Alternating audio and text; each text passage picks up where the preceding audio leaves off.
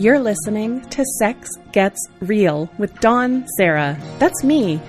This is a place where we explore sex, bodies, and relationships from a place of curiosity and inclusion, tying the personal to the cultural, where you're just as likely to hear tender questions about shame and the complexities of love as you are to hear experts challenging the dominant stories around pleasure, body politics, and liberation.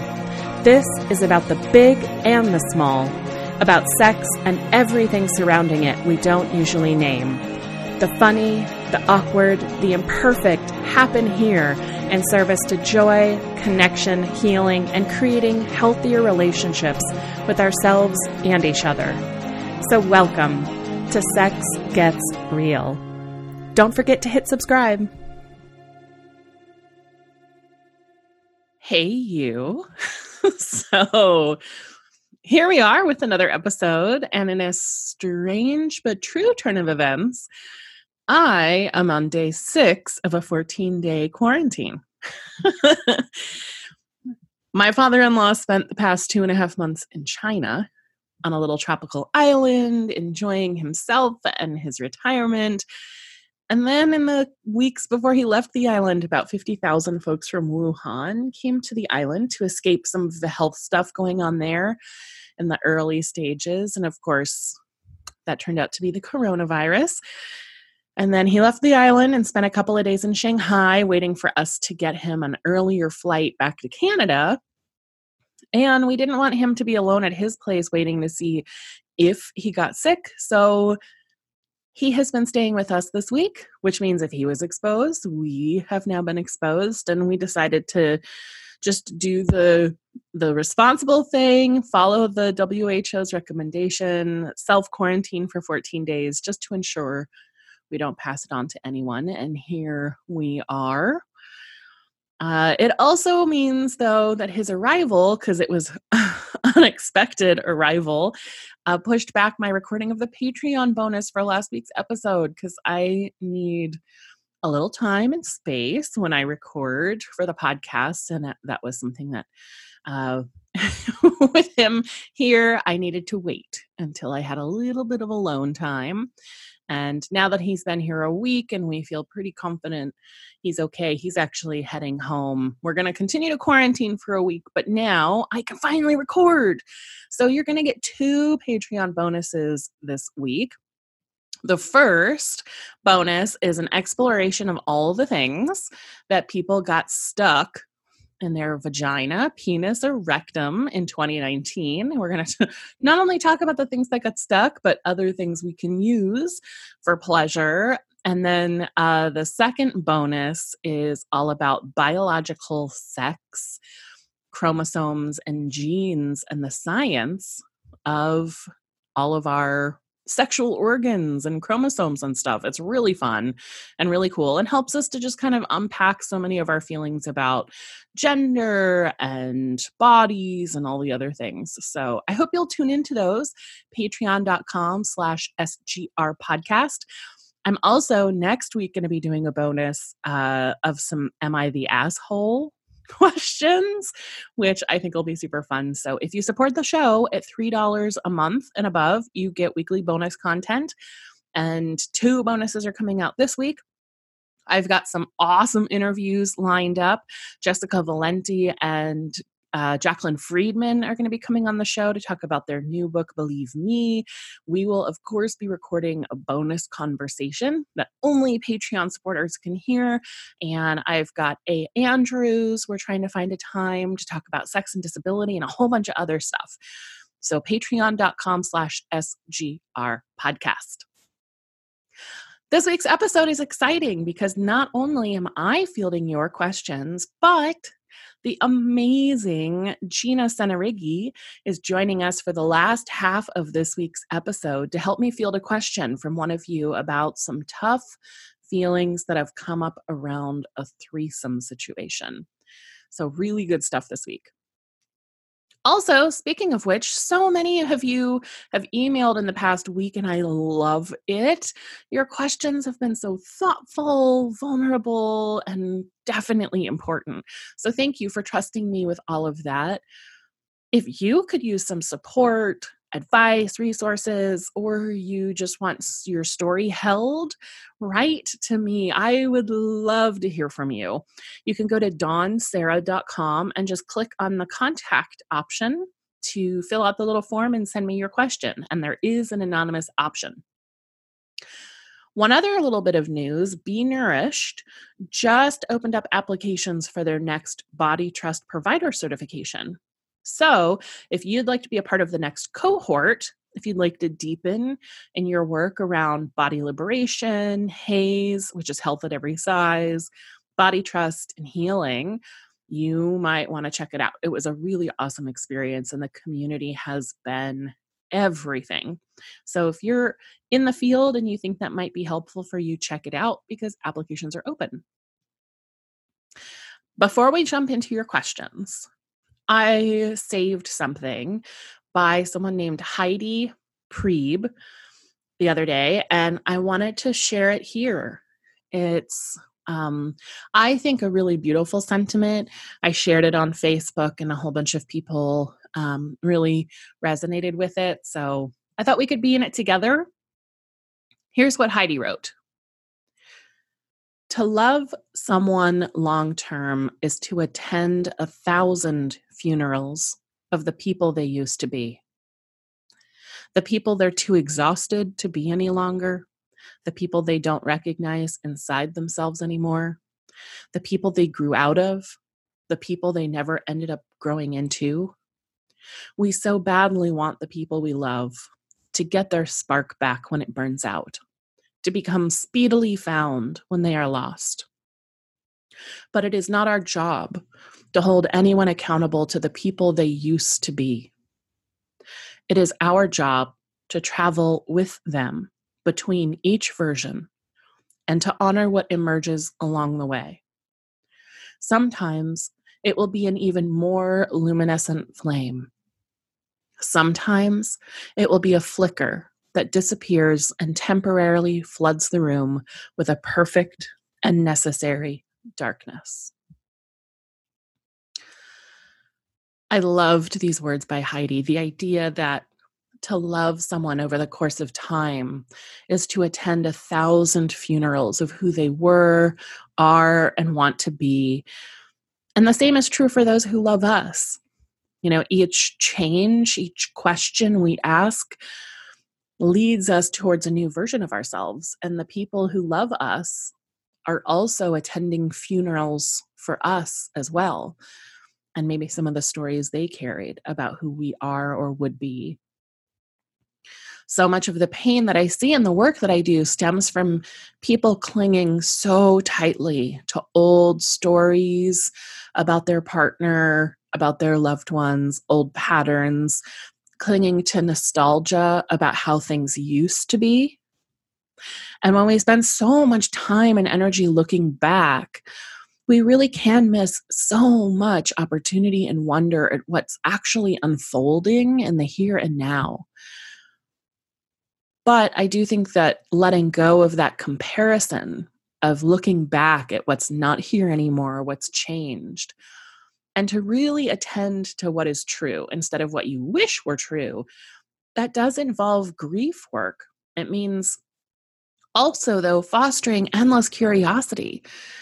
And it invites us into cultivating relationships that allow for mistakes and confusion and the unknown. But when I think about that, it sounds like such a dynamic and life-filled space to attend to what's true now and to marvel at what it means to love other humans who are eternally complex and changing and mysterious. So I'm just holding those words by Heidi and everything that is wrapped up in them, and the invitation that it offers for us to find ways to start loving into what is and finding that marvel, that curiosity about where we are and where we might go, instead of looking back and trying to recapture something that has moved on. I'm going to post a link to Heidi's words at donsarah.com/EP292 for episode 292 of the podcast. If you want to share it yourself, I'm sure a lot of folks that follow you would love to see that. And also, I've got a picture of me wearing my bumblebee mask up on the website for this episode too, because of all the quarantine. So while you are grabbing the link to Heidi's words, you can also check out my quarantine selfie. That's the only place that it's posted, so check that out. Okay, last week, I shared some thoughts on Kobe Bryant. And since his death and his daughter's death and all of the other people that were on the helicopter, there have been thousands of think pieces and Twitter threads, and it's just really clear that it is complicated. And I received an email from Scottney, who speaks so eloquently to why it's so complicated. Now, a very similar conversation to what you're about to hear unfolded in my Explore More Facebook group, and a couple of survivors felt deeply triggered by the nuance that we were inviting. So if you are in a place where asking complicated questions about sexual assault and believing survivors might hurt, if you're in a place where you need things to be black and white right now as part of your healing, that's okay. You might want to skip ahead, a couple of minutes, maybe 7 or 8 minutes, so that we can be in Scottney's email together. Here is what Scottney wrote.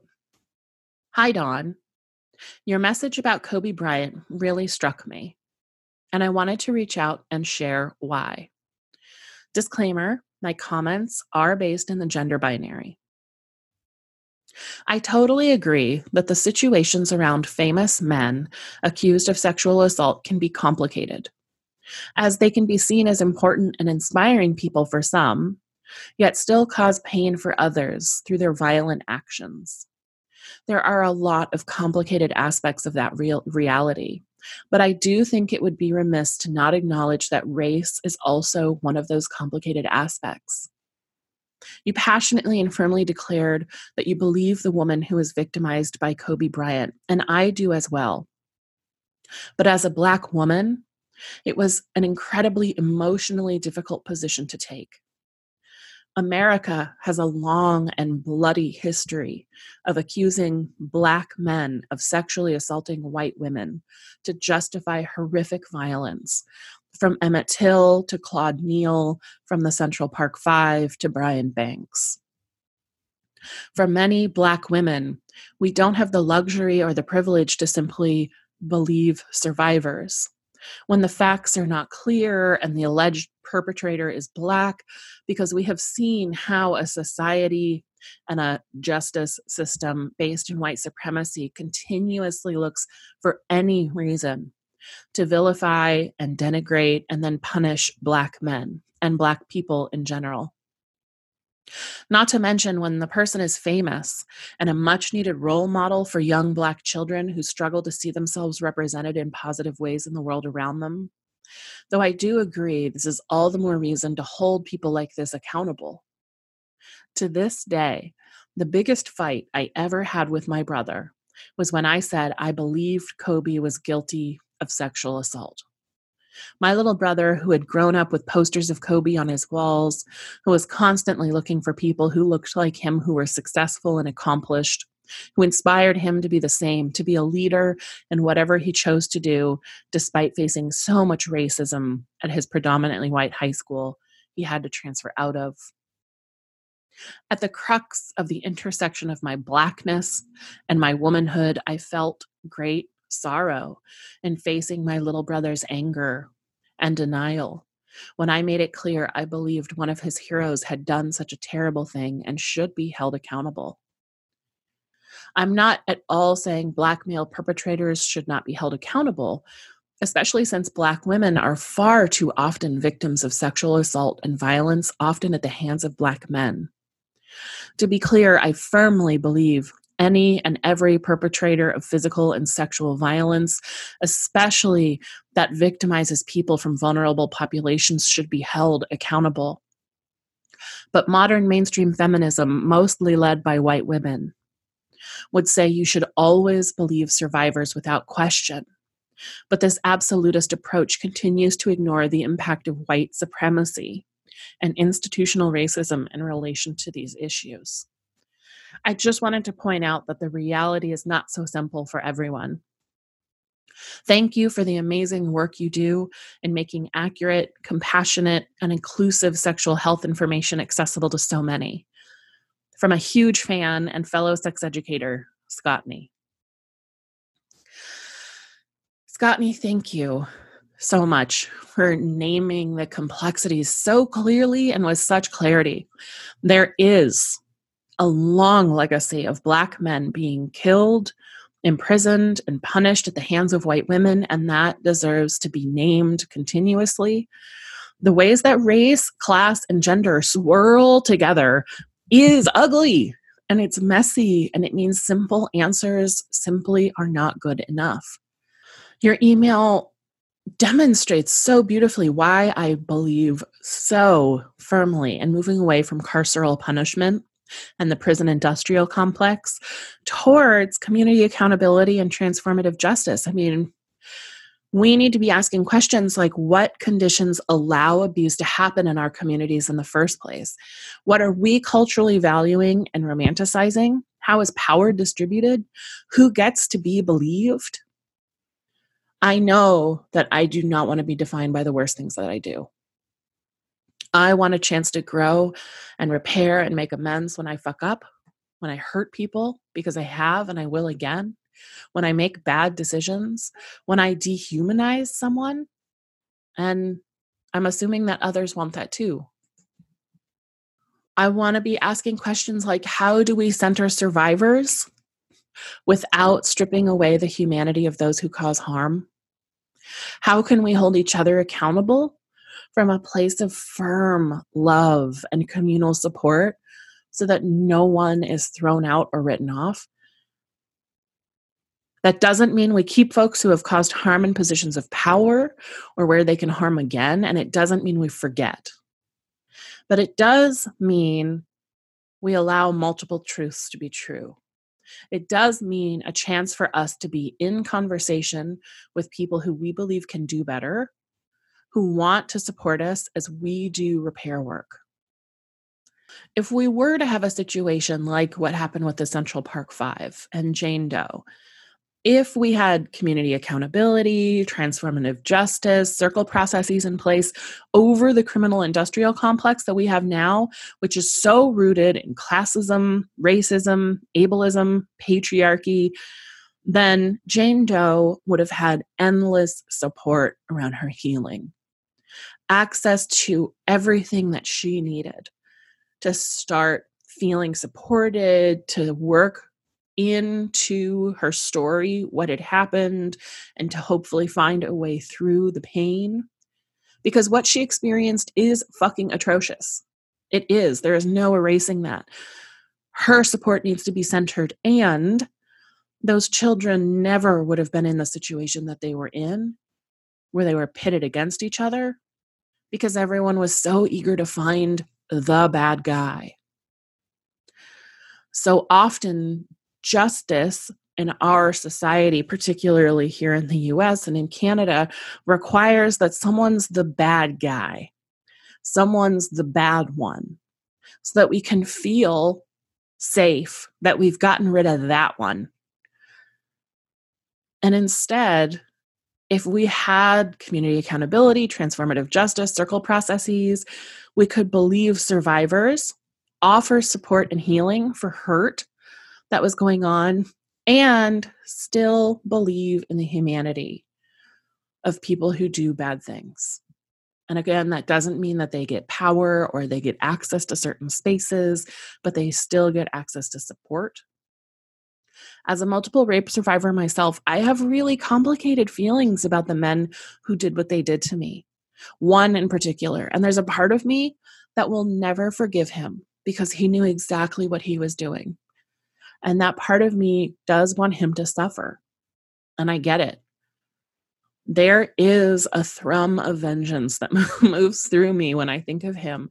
That if we had better systems in place for dealing with each other with compassion and care, With true accountability built into our relationships from the get-go, it also wouldn't be my responsibility as a survivor to deal with him. That would be on others in the community so that I could focus on my healing. Believing survivors and giving people a chance to do the work, to do the repair, to get support, and for us to collectively realize that so much violence happens because we aren't taking care of each other in a truly communal way, because we aren't setting healthy boundaries and holding people accountable over small things. It becomes easier and easier and easier for big, nasty things to happen. I am so glad you wrote in, Scottney, so that we can really hold the complexity of this together. Nuance might not be available to us when we're inside of our trauma response, but it's important that as many of us hold the space for that nuance, that self-reflection, that deeper analysis as we can, because it's how we can begin repairing the harm and dismantling these systems of oppression. We have to be able to name the nuance. So thank you so much, Scottney, for offering that. Naming that is a crucial part of the work, and for us to feel into the messiness of that. There's a lot more for us to learn and to feel into around that, and I'm not sure that more words are necessary right now, but my hope is that we can start really looking at the systems and at the culture that continues to indoctrinate so many of us into the normalization of sexual violence, into the fetishization of youth, and into so many other things.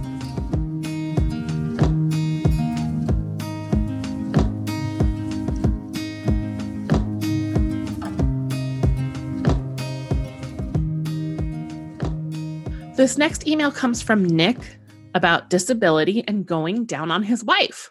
So Nick writes, "My wife and I have been married for 2 years. We are polyamorous.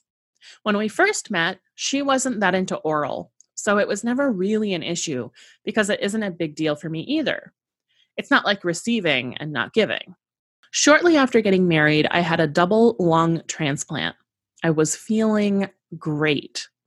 But less than 2 years later, I'm actually preparing for retransplantation because of rejection. I'm short of breath easily. We still have sex regularly. However, other partners of hers have been more consistent going down on her, and she told me she realizes she started liking it a lot. When I was healthier, I would frequently go down on my partner. I would like to start again with my wife, but that's where the problem is.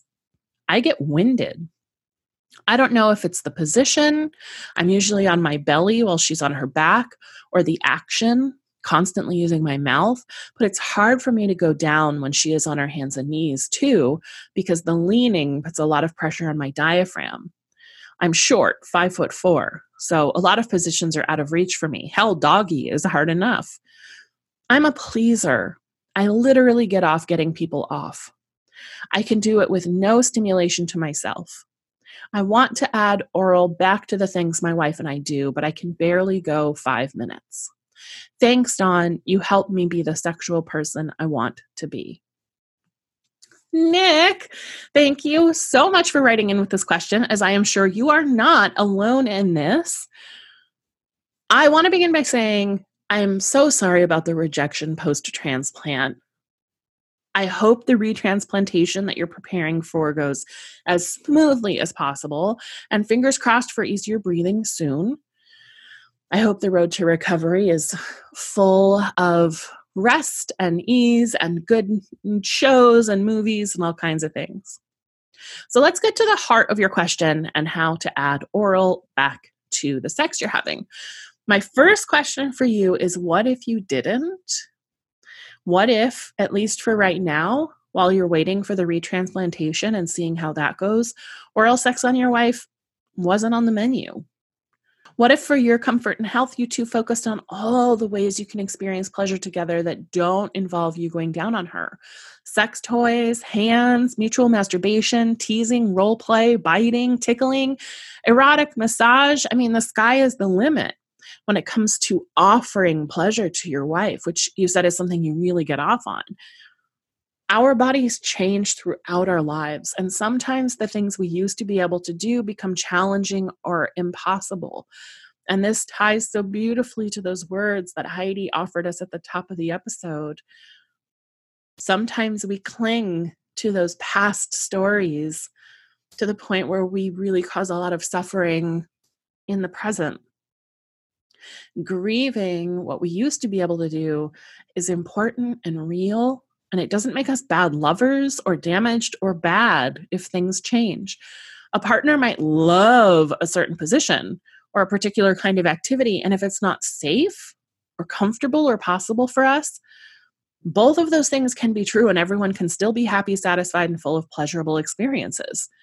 I mean, if I have a shoulder injury, or maybe I've just had a joint replacement, if my partner loves being flogged or stomped on, that might not be possible for a little while or even ever again because of my body. And that doesn't mean that there aren't 1,000 other ways for us to play. I think the challenge is, as human beings, we have a tendency to hyper-focus on what's not working, what we used to be able to do, but maybe isn't as easy or available to us anymore, which can totally obscure our opportunities for seeing the 100,000 countless other things that are working or might work. So my first offering to you, Nick, is simply a permission slip to not force it. Whether it's a not now thing or a not ever thing, maybe oral just isn't the best way for you two to have delicious, pleasurable sex. It's not a failure. It's not anything to apologize for. Bodies do body things. And sometimes that means what we want and what we can do don't align. But that's true for everybody at some point in time. And it's just an opportunity for different questions. Now, if you really do want to just give it a go, I have a couple of ideas. First up, what about having her lay on a dining room table or a massage table or an exam table? If you have a chair or a stool on wheels like a doctor would, that would put your face right at crotch level without you having to lay down or have any pressure on your chest at all. You could even tie her legs open so that all you have to worry about is just feasting from your seated position while she's exposed and everything is ready for you. Another option might be investing in some sex furniture. The Liberator SE Chaise Lounger, or even one of their larger wedges. You could make homemade versions too on a sofa with lots of pillows or some yoga bolsters, but essentially you're looking for comfortable ways for her to recline that allow you to sit beside or at the foot of whatever she's on so that you can eat her out. And there are some really fun shapes that like Liberator Furniture and other companies similar to that have made. Even having her put her bum just over the edge of the bed and then lying back. And then she can either hold her legs up or you can tie them and put pillows under her legs for support while you kneel on the ground with a pillow under your knees could work. Another option might be you reclining on some pillows under your torso so that you're kind of at like a incline, like maybe a hospital bed kind of thing, so that breathing is easy for you while she stands and straddles your sides, and then she can lower her vulva to your mouth. It's kind of like a modified riding of your face, but without any weight on you. It would require her to hold kind of like a prolonged squat situation. So depending on her body, that may or may not be an option. If you two are in a bondage, or you know someone who is, there's also a chance to maybe suspend her in rope or maybe from a door frame with a sex sling. And then you could sit or kneel or even stand and have access to her vulva without any weight being on you and you having total freedom of movement. And then the other thing that I was thinking about is, what about having some oral adjacent sex toys? That might be a really fantastic addition to your play if she enjoys the sensation. I mean, toys like the Womanizer or the Satisfier Pro 2, they simulate suction on her clitoris and can give a sensation that's similar to you sucking on her clit. Toys like this could totally fill in for you if the modifications don't work for you, if you're tired. There's a tongue flicking toy by Cal Exotics that kind of simulates a tongue flicking. So depending on the sensations she likes, there are lots of toy options out there. And all of these could be fun additions. They aren't less than, they aren't backups. They're literally designed for you to be able to give someone pleasure. And you can use that skill on your wife. What could be better than that? Giving someone all of this pleasure, whether it's with your mouth, your hand, or a toy, it's still pleasure you're given. All in all, I think your enthusiasm for pleasuring your wife is so awesome, Nick. If you could get a little creative around not only oral, but just pleasure and other sexual activities, I think you're going to find you actually do have endless options. Just because one person or one partner can do something doesn't mean that you have to as well. I mean, that goes for all things. That's definitely one of the benefits of polyamory. If she's super into oral and one or multiple of her partners can do that, and that's just not something you can do, great. You can do all these other things. And all it takes is the two of you just being a little bit creative and considering options and then trying things. I mean, if one of her partners didn't love intercourse and you do, it doesn't mean someone's better than the other. It's just different. So I hope that gives you some permission and some ideas, Nick. And I hope that you find all kinds of fun ways to honor your body exactly as it is now and post-retransplantation. Good luck.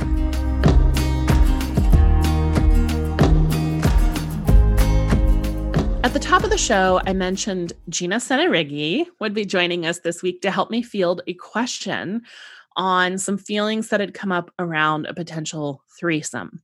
Now, Gina is one of my favorite people, and her work around non-monogamy is awesome. I refer so many people her way.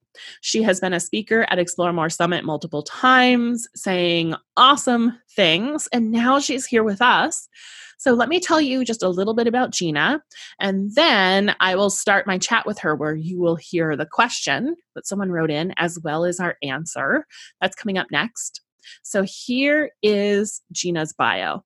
Dr. Gina Senerighi, PhD, CPC, is an author, teacher, sexuality counselor, and certified relationship coach based in the Midwestern U.S.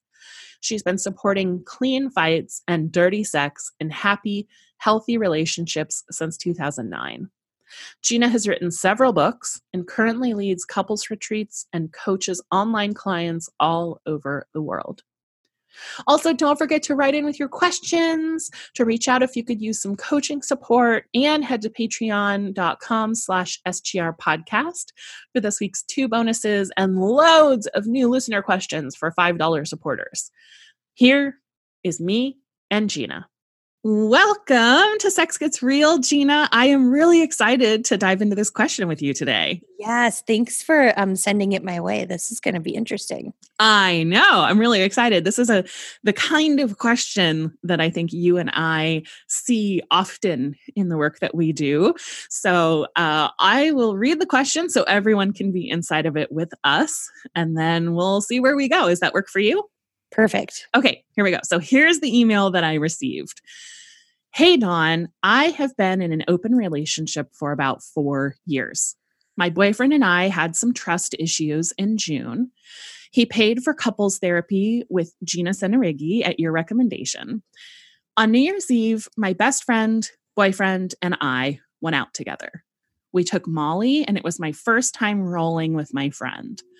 She is a very loving, sexually free poly person who just became single after being in an abusive, controlling relationship. And I'm so happy she's rediscovered herself.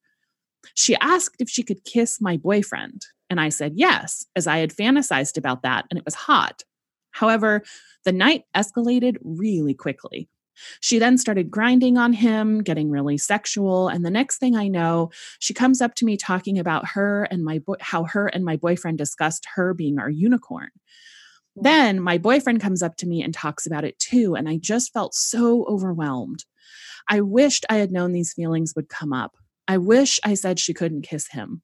I just had no idea how sexual it would turn, and I did not feel sexual at all. Now I feel super jealous, insecure, and angry at them both, even though I know I didn't communicate with them in the moment. I feel disgust and all these strong, yucky feelings. I've shared with them both how I feel. I've tried to process them, but I just don't know where to go from here. I wish I could be super sexually open, but now I feel closed off, jealous, rejected, insecure. Help from jealous friend and lover. I'm so glad they wrote you. I am too, because this is something that totally happens. Yes. Yeah. I mean, I'm like just imagining how many people are like nodding along while you're reading that, right? Like how many listeners, like, let's get a show of hands. Right. How many folks have been in very similar situations? Maybe not exactly the same, but very similar, where there's a friend or, somebody, maybe an acquaintance who is attractive or you're curious about, or you feel a pull towards, and or a situation where, you and your partner may have mentioned something, about having a threesome or about experimenting with other people, and things escalate more quickly than we imagined. Yeah, those two elements in particular just seem like, gosh, I see folks in similar situations all the time. Yeah, I think one of the more common situations that I either have people write into the show about or that comes up when I'm talking to people during coaching is this thing of kind of in the moment, things start happening. And then things go either too quickly or too far. And then there's all these yucky feelings that come up because of kind of that rush. And, the situations that we can end up in when things just feel different than we thought they would, or when they moved faster than we were expecting. And then you end up in a place like this. Yeah. Well, and I'm glad that they wrote you. They mentioned that these particular people have worked with me, but like we're saying, I think you and I can talk through this today without even talking about this specific set of people, of course, because we wouldn't share their information online with the whole world. But that's just not how our coaching work works. But because it's such a good topic of conversation for so many people to either think through or consider, or, maybe other people are also doing some repair or cleanup work after even similar New Year's Eve, right? Like, isn't that what they said? Yeah, New Year's Eve. Like, I know there are tons of people who probably had very similar situations just 26 days ago on New Year's Eve. Yeah. So there's kind of a couple of things inside this question. If we were to take a step back and say, if we may end up in situations like this where we'd be interested, how can we prepare ourselves and kind of work through that ahead of time? But then there's the situation where maybe you either feel like you did do some preparation, but it still felt really off, or kind of a surprise situation happened. You're all at a party or you're at an event and it feels good. And then you end up in a place like this person who wrote in, where things kind of happened more quickly. You didn't really know how to articulate your needs, or you did, and it wasn't quite right, and it still felt bad. So where would you suggest people start if they're in a situation where now they're feeling really destabilized? Like after something has happened that, So, well, I mean, I just want to start, I think you and I were saying this in the beginning, but I just want to start by saying that having confusing attractions arise is totally normal. Totally, like that just happens. Right? We're friends with people usually for a reason. We have something in common, or we have some attraction with them.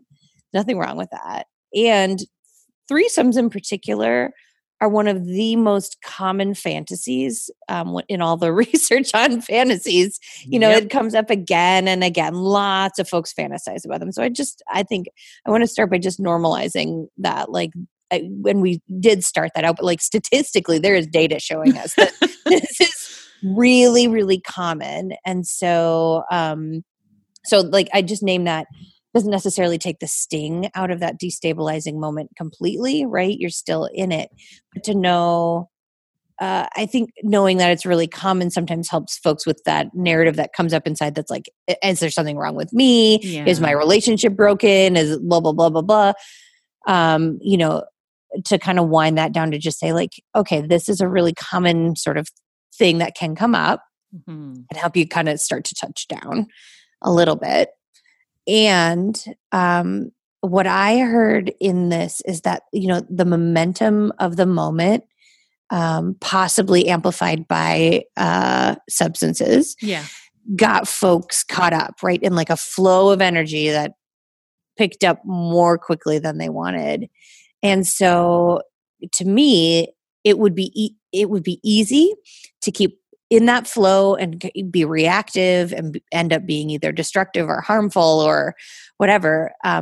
What I want to do is slow that energy flow down so I can get back to a place of being more intentional, more connected with myself, more clear about what I want, right? And so thinking about what will slow me down might be, taking a walk so I can reflect and not being around these two folks for a minute.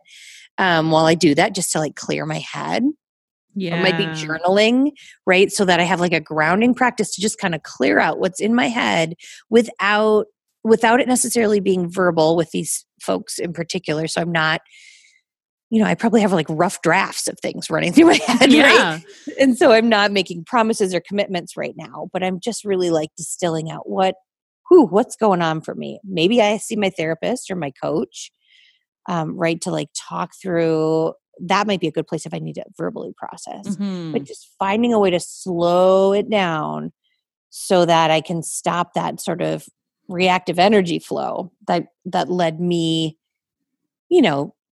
away from what I wanted or to this place of discomfort in the first place. Yeah. That's step one as far as I'm concerned. What do you think? I really like the suggestion of slowing down. And I think like that can be so difficult to do in the moment, especially if you're drunk or if you're taking some type of substance. But, to be in a situation where energy is high, energy is intense, things are kind of feeling fun, and you're starting to feel that rush of adrenaline. It really does take some practice to be able to say like, whoa, let me just check in with myself for a couple of minutes and see how this is actually feeling if I give myself a minute, versus kind of getting caught up. And then here we are. And I love the invitation of like, maybe go for a walk or phone a friend or, just ask for a couple of minutes to kind of like feel into how things are going. And this could even be the kind of thing that happens like in the middle of a play party. Someone comes up to you and invites you to do something and you aren't sure or you're really excited, but you kind of notice everyone's really activated. Just like, I really appreciate the invitation. I'm going to run to the restroom and I'll be back in a couple of minutes and then we can talk, and just give yourself that moment in the bathroom to like breathe, check in, see what you're noticing, if there's any hesitation.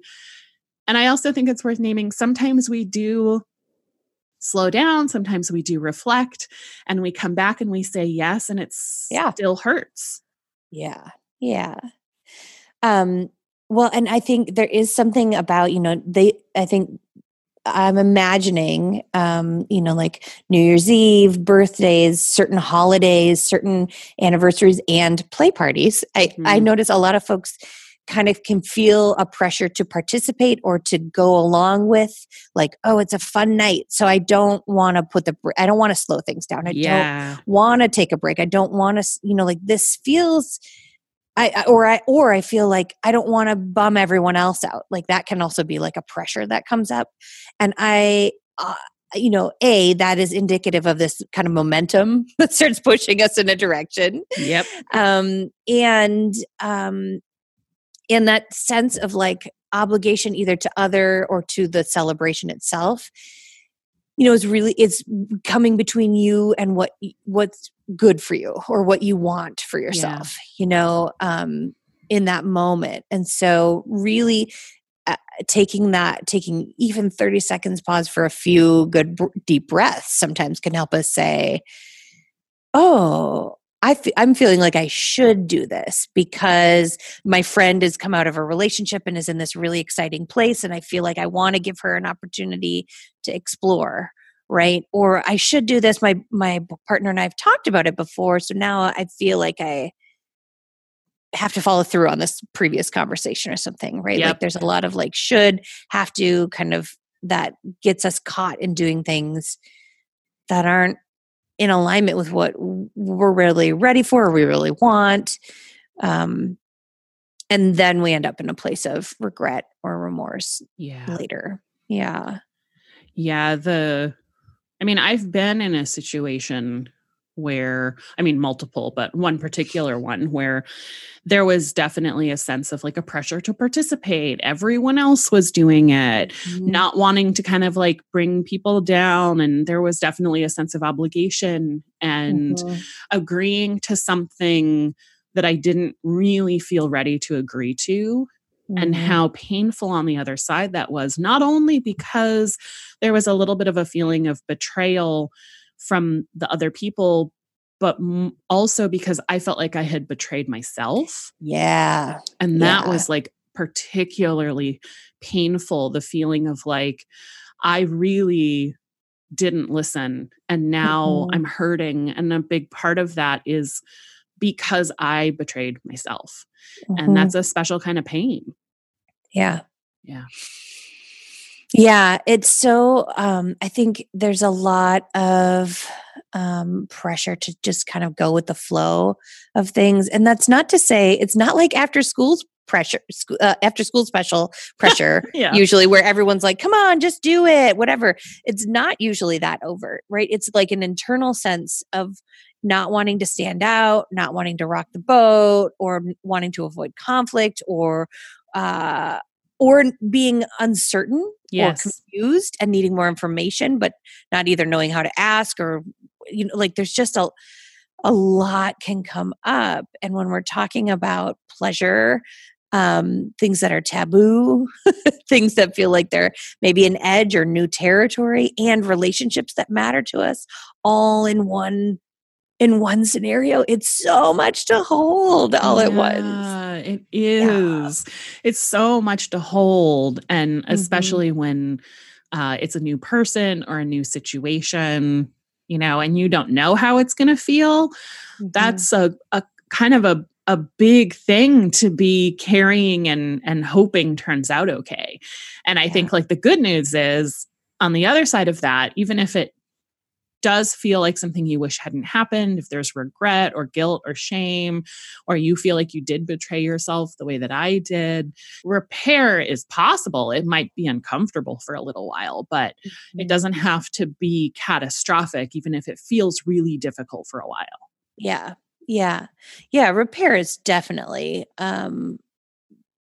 possible. And I believe that in almost any situation, which, I think what I see a lot is, we really want to see things in these very black and white, all or nothing, good or evil kinds of ways. Like this was a good night or a good thing to do or a bad thing to do. Yeah. And it's just or a bad night or a bad event or a bad threesome or a good threesome or a good partner or a bad partner. And it's not quite that simple, right? Like, I think about partners, how we engage with each other. There are things that we do that contribute to our connection, and also that, are harmful to our connection with other people all the time in big and small ways. And so it's just so much more complex when we look at it like a probably half an hour time period, maybe hour time period at a party on an event, right? It's like, oh, this nourished connection. I felt like, you saw me, it was really hot maybe when I watched you top that other person or, in that flogging scene. And also, I was surprised to see something happen, or I was confused, or this thing didn't look like it was within what we agreed on. To me, both things can be true. It can be really hot and connective, and at the same time, it can also be confusing or hurtful. Yes. Yeah, and I think this is also one of those places where I have personal experience, and I know lots of people listening do too, where some of us know we're not the best communicators. We haven't had a lot of practice talking about sex or talking about needs, and we know our relationship is a little bit closed down around certain things. And then there's others of us who feel like, no, we talk about all kinds of things, and we tend to be really open, and we share a lot of the same values. And so often in situations like this, when we haven't really been super specific in our conversations about what certain things mean to each other, sometimes we discover through ouch, we have different definitions of what it means to make out with someone. Right? Like to me, it might just be we're kissing and it's kind of fun. And to you, it might be full body grinding and hands under clothes. Or we might find we have different definitions of what it means to top someone. And sometimes we only discover that difference when we're in the middle of realizing, oh, wow, we have different definitions and this is hurting. Yeah. Yeah.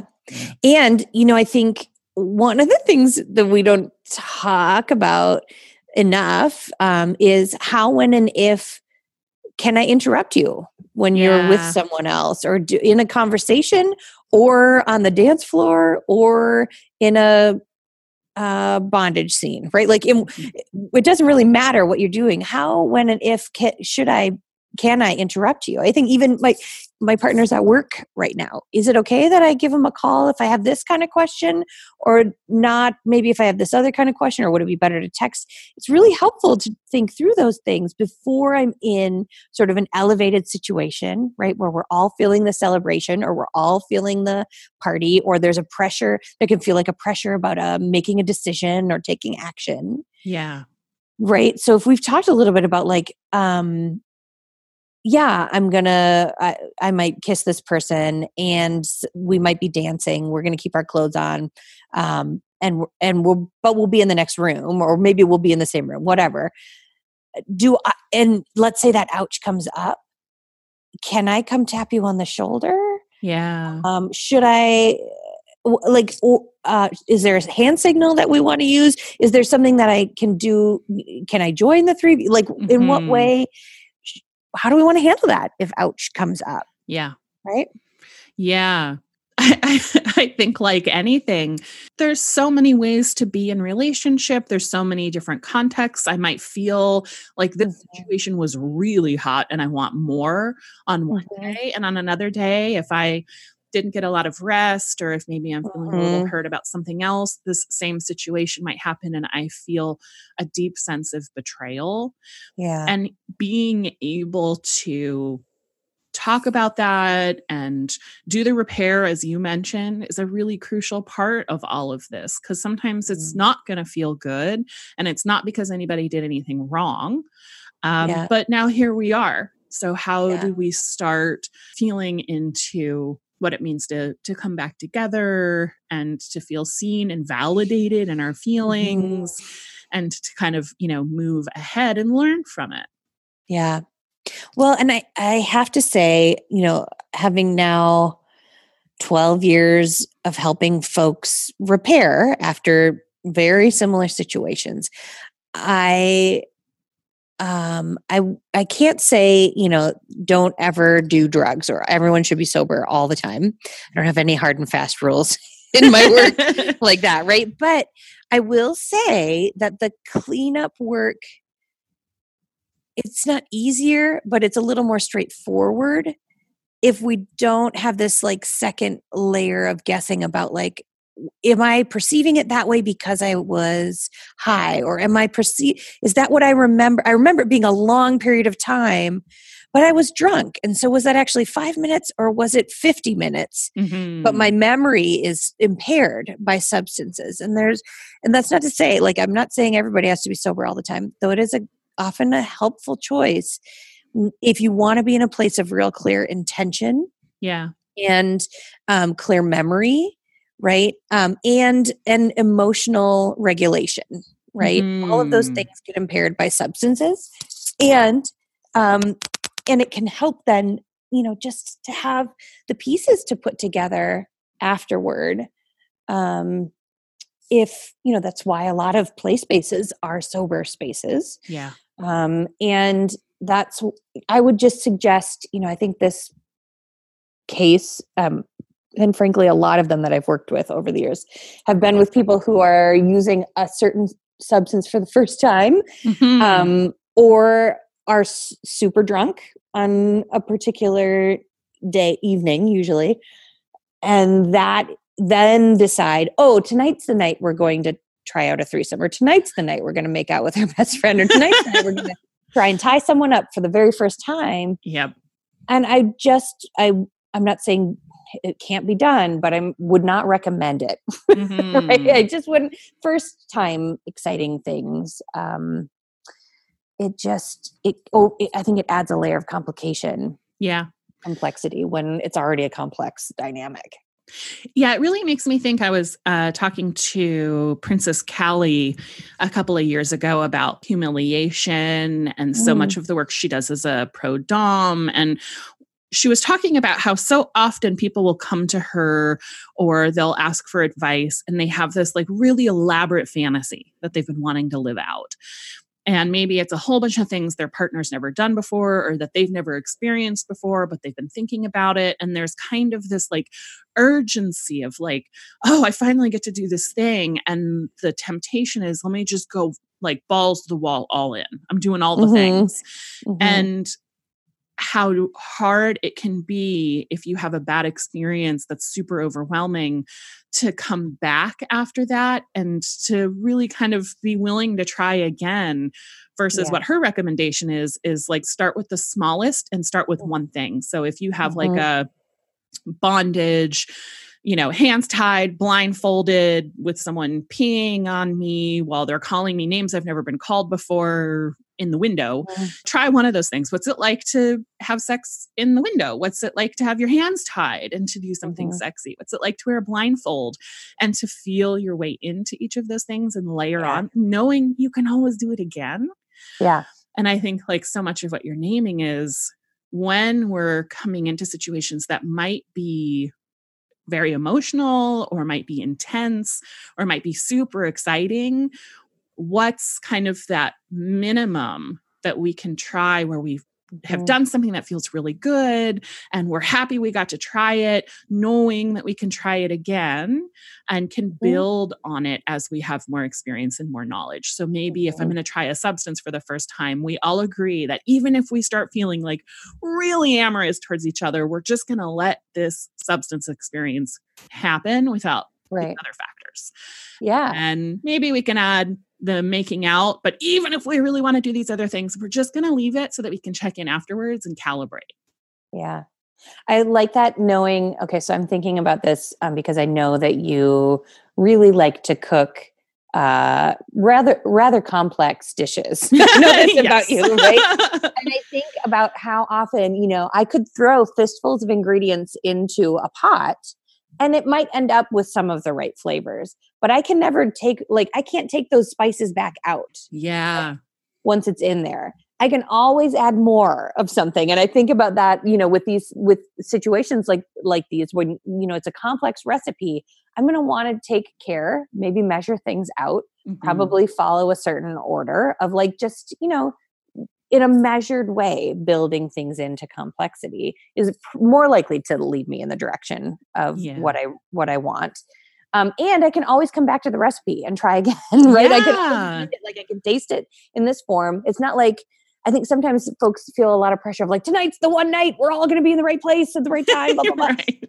No. We can make plans. We can figure it out. We got ways we can do this. So let's just, let's experience Molly together. maybe we'll all dance, maybe we'll kiss, and that'll be the end of it. And if we want to talk even more, we can talk more another night, or we can talk more the next morning over brunch, or we can talk, or we can set up another date, right? Like, okay, let's do that. Right. And even I see people go to their first play parties or swinger clubs for the first time and feel like compelled, like, we should take advantage of we're here tonight. But just going to a place, just having the conversation is one of a big deal. Yeah. Yes. For some people, that's a huge step.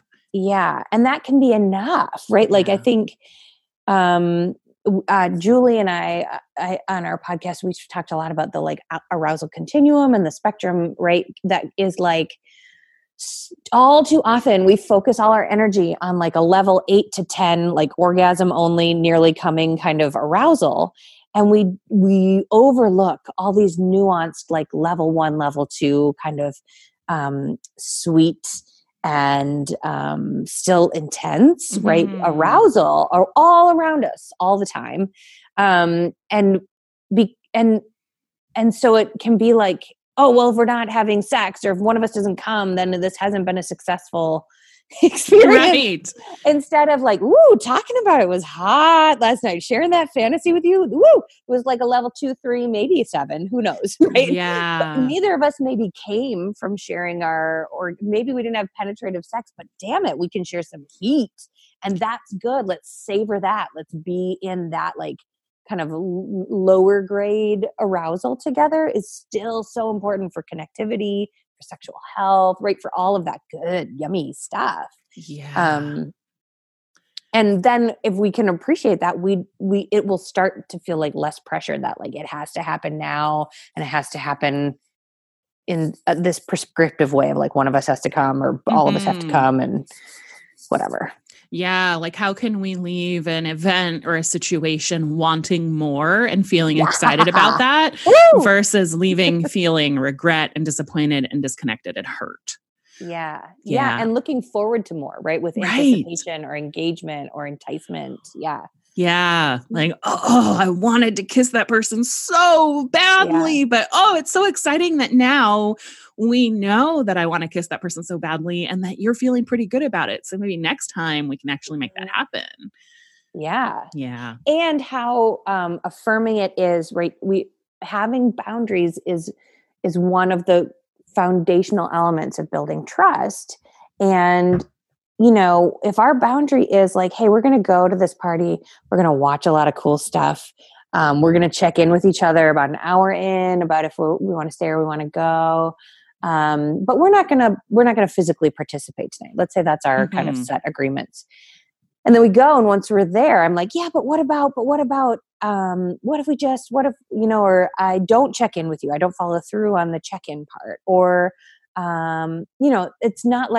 it's not in every relationship like that's going to make or break. We have to split up. It might not be catastrophic, but those are the ways that we build trust as we follow through on like, well, that was hot. And I really wanted to get it on with you or with somebody else right there, but I didn't because we had this agreement and I know we'll have another opportunity, right? Yes.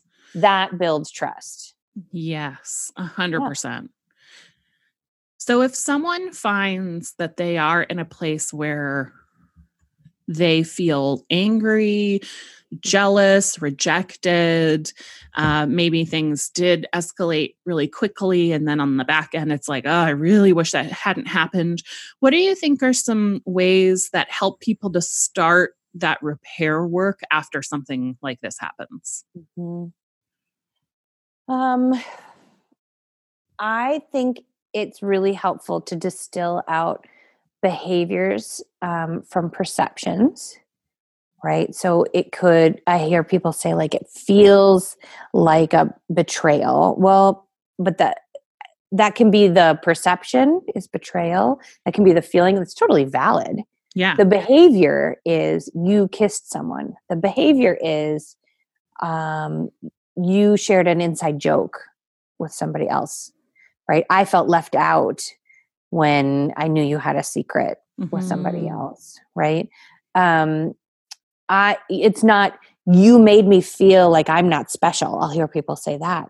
But when you prioritized your time with that person, by, choosing to stay there longer, the way that impacts me, the feeling I take away is that I'm not special to you, Yeah. right? So I start to separate those out because behaviors are easier to address without defensiveness, right? In my partner, if I want to have some kind of accountability.